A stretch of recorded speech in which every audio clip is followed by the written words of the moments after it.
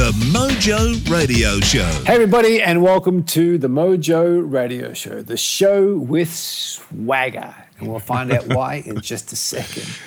This is an in-betweenisode, which means it's one of our episodes that runs between Christmas and New Year.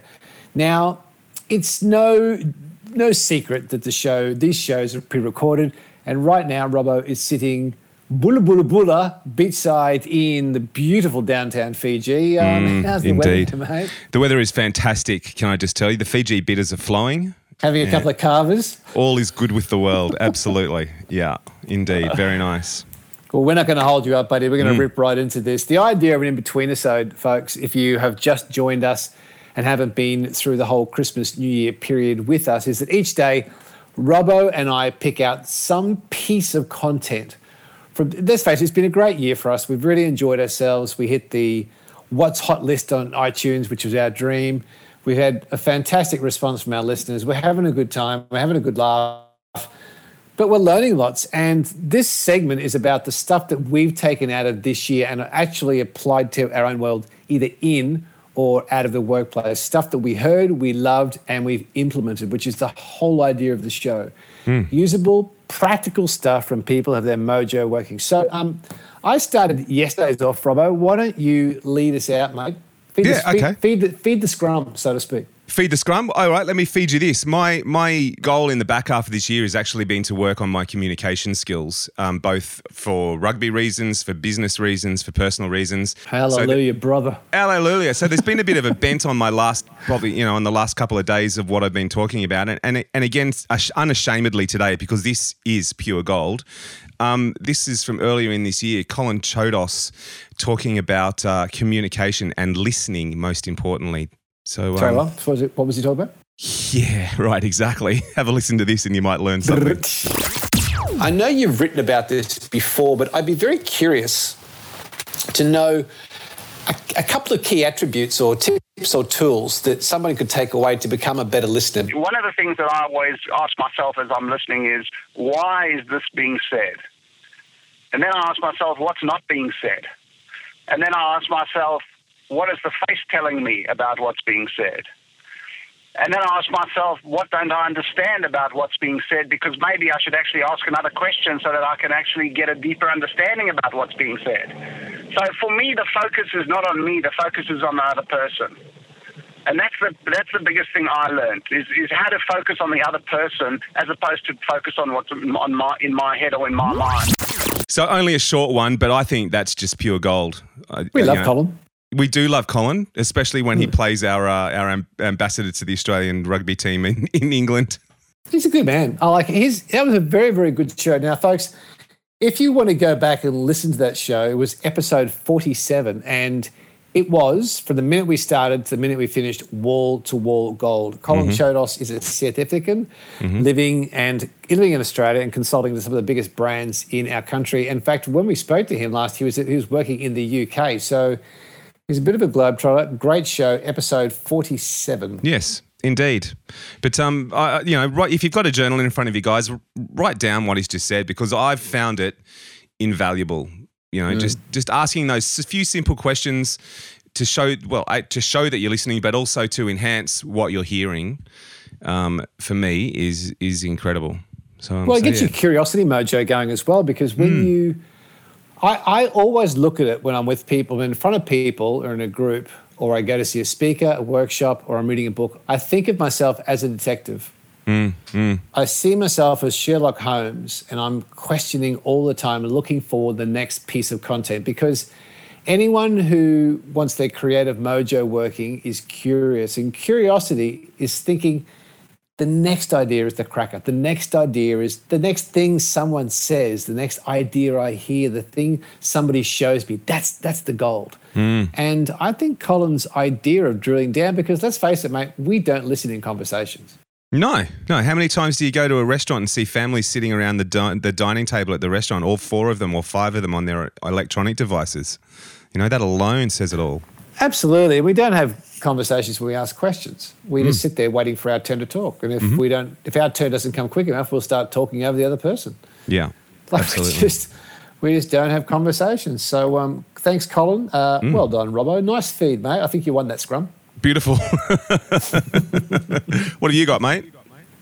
Well, I'm going to go a week earlier. I'm going to go to episode 46, and I was put in touch with a former Australian Olympian named Dan Collins. Now, Dan has represented Australia at the Olympic Games, the World Champs, and so on. He's really been at the top of his game in sport. But what I really liked about Dan is he's taken his learnings from sport and he's actually truly applying it to the business world. Now, you get guys who've been to the Olympics who then go and talk at corporate gigs, or guys that have been to the World Champs and come back and talk to workshops or talk.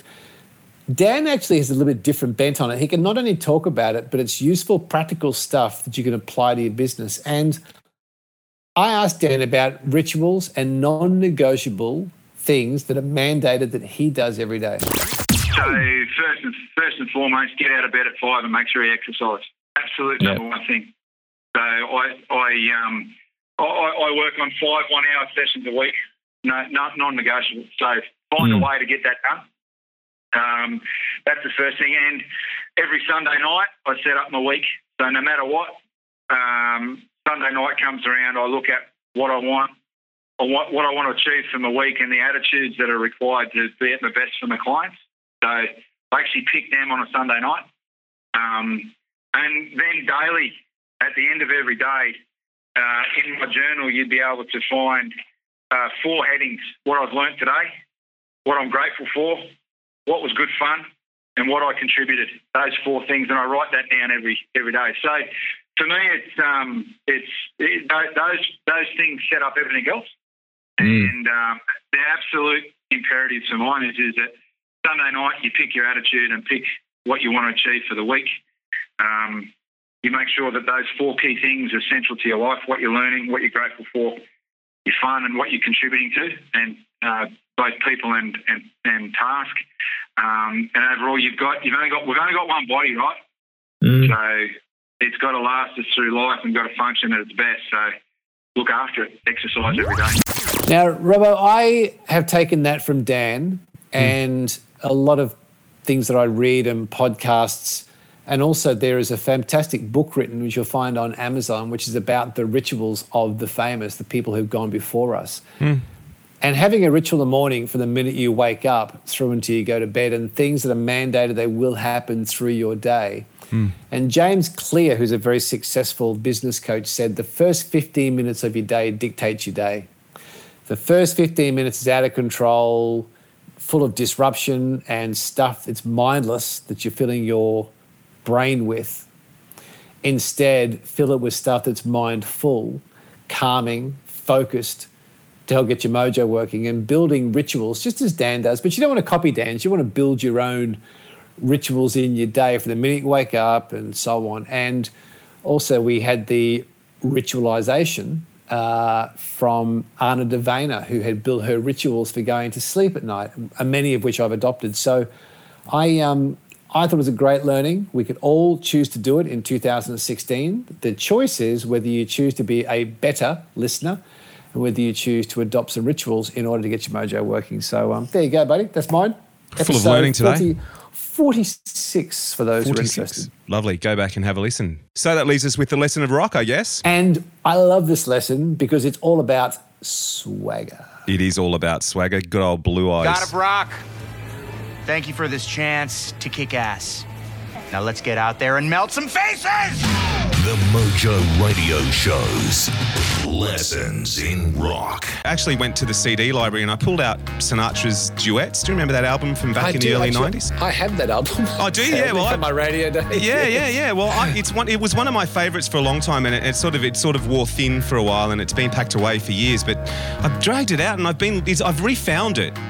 What's your favourite track? Well, I think it's this one. I would sacrifice anything, come what might, for the sake of holding you near, in spite of a warning voice. Comes in the night, it repeats and shouts in my ear. Don't you know, Blue Eyes, you never can win. And that's Bono and old Blue Eyes. And tell us the segue into your lesson. Well, I was wondering, and correct me here if I'm wrong, but in terms of reinventing yourself by aligning yourself with someone who's popular or something that's well known in that moment, I reckon there's a lesson in that somewhere, surely. Well, it goes back to, look at the people who associate themselves with the Wallabies. A brand associates themselves with the Wallabies because you want the Wallabies to enhance your own brand, and the Wallabies ideally want to take somebody on who elevates the Wallabies brand. So you can reinvigorate yourself, but the problem is associate yourself with the wrong people.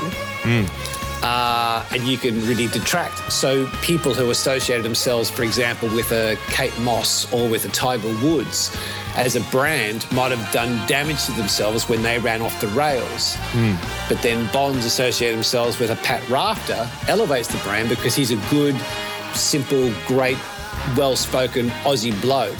And that's kind of what the brand represents. So that's actually a really interesting lesson because Bono's using the rub-off of the swagger of Sinatra to elevate U2's swagger.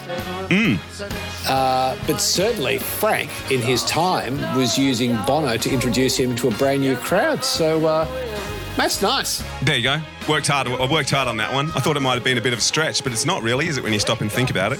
No, it's not. It's a, and you can never get enough Sinatra on the Mojo Radio Show, buddy. No. Before I begin, 'cause I've got you under my skin, and I love you under my skin. The Mojo Radio Show is produced and recorded in the studios of Voodoo Sound. For more tips and tools to get your mojo working, check us out on Facebook at The Mojo Radio Show or online at themojoradioshow.com. For more about Gary, see GaryBurtWhistle.com, or to polish your next audio or video production, check out voodoosound.com.au. And for the right voice, realtimecasting.com. Andrew Peters speaking. See you next time.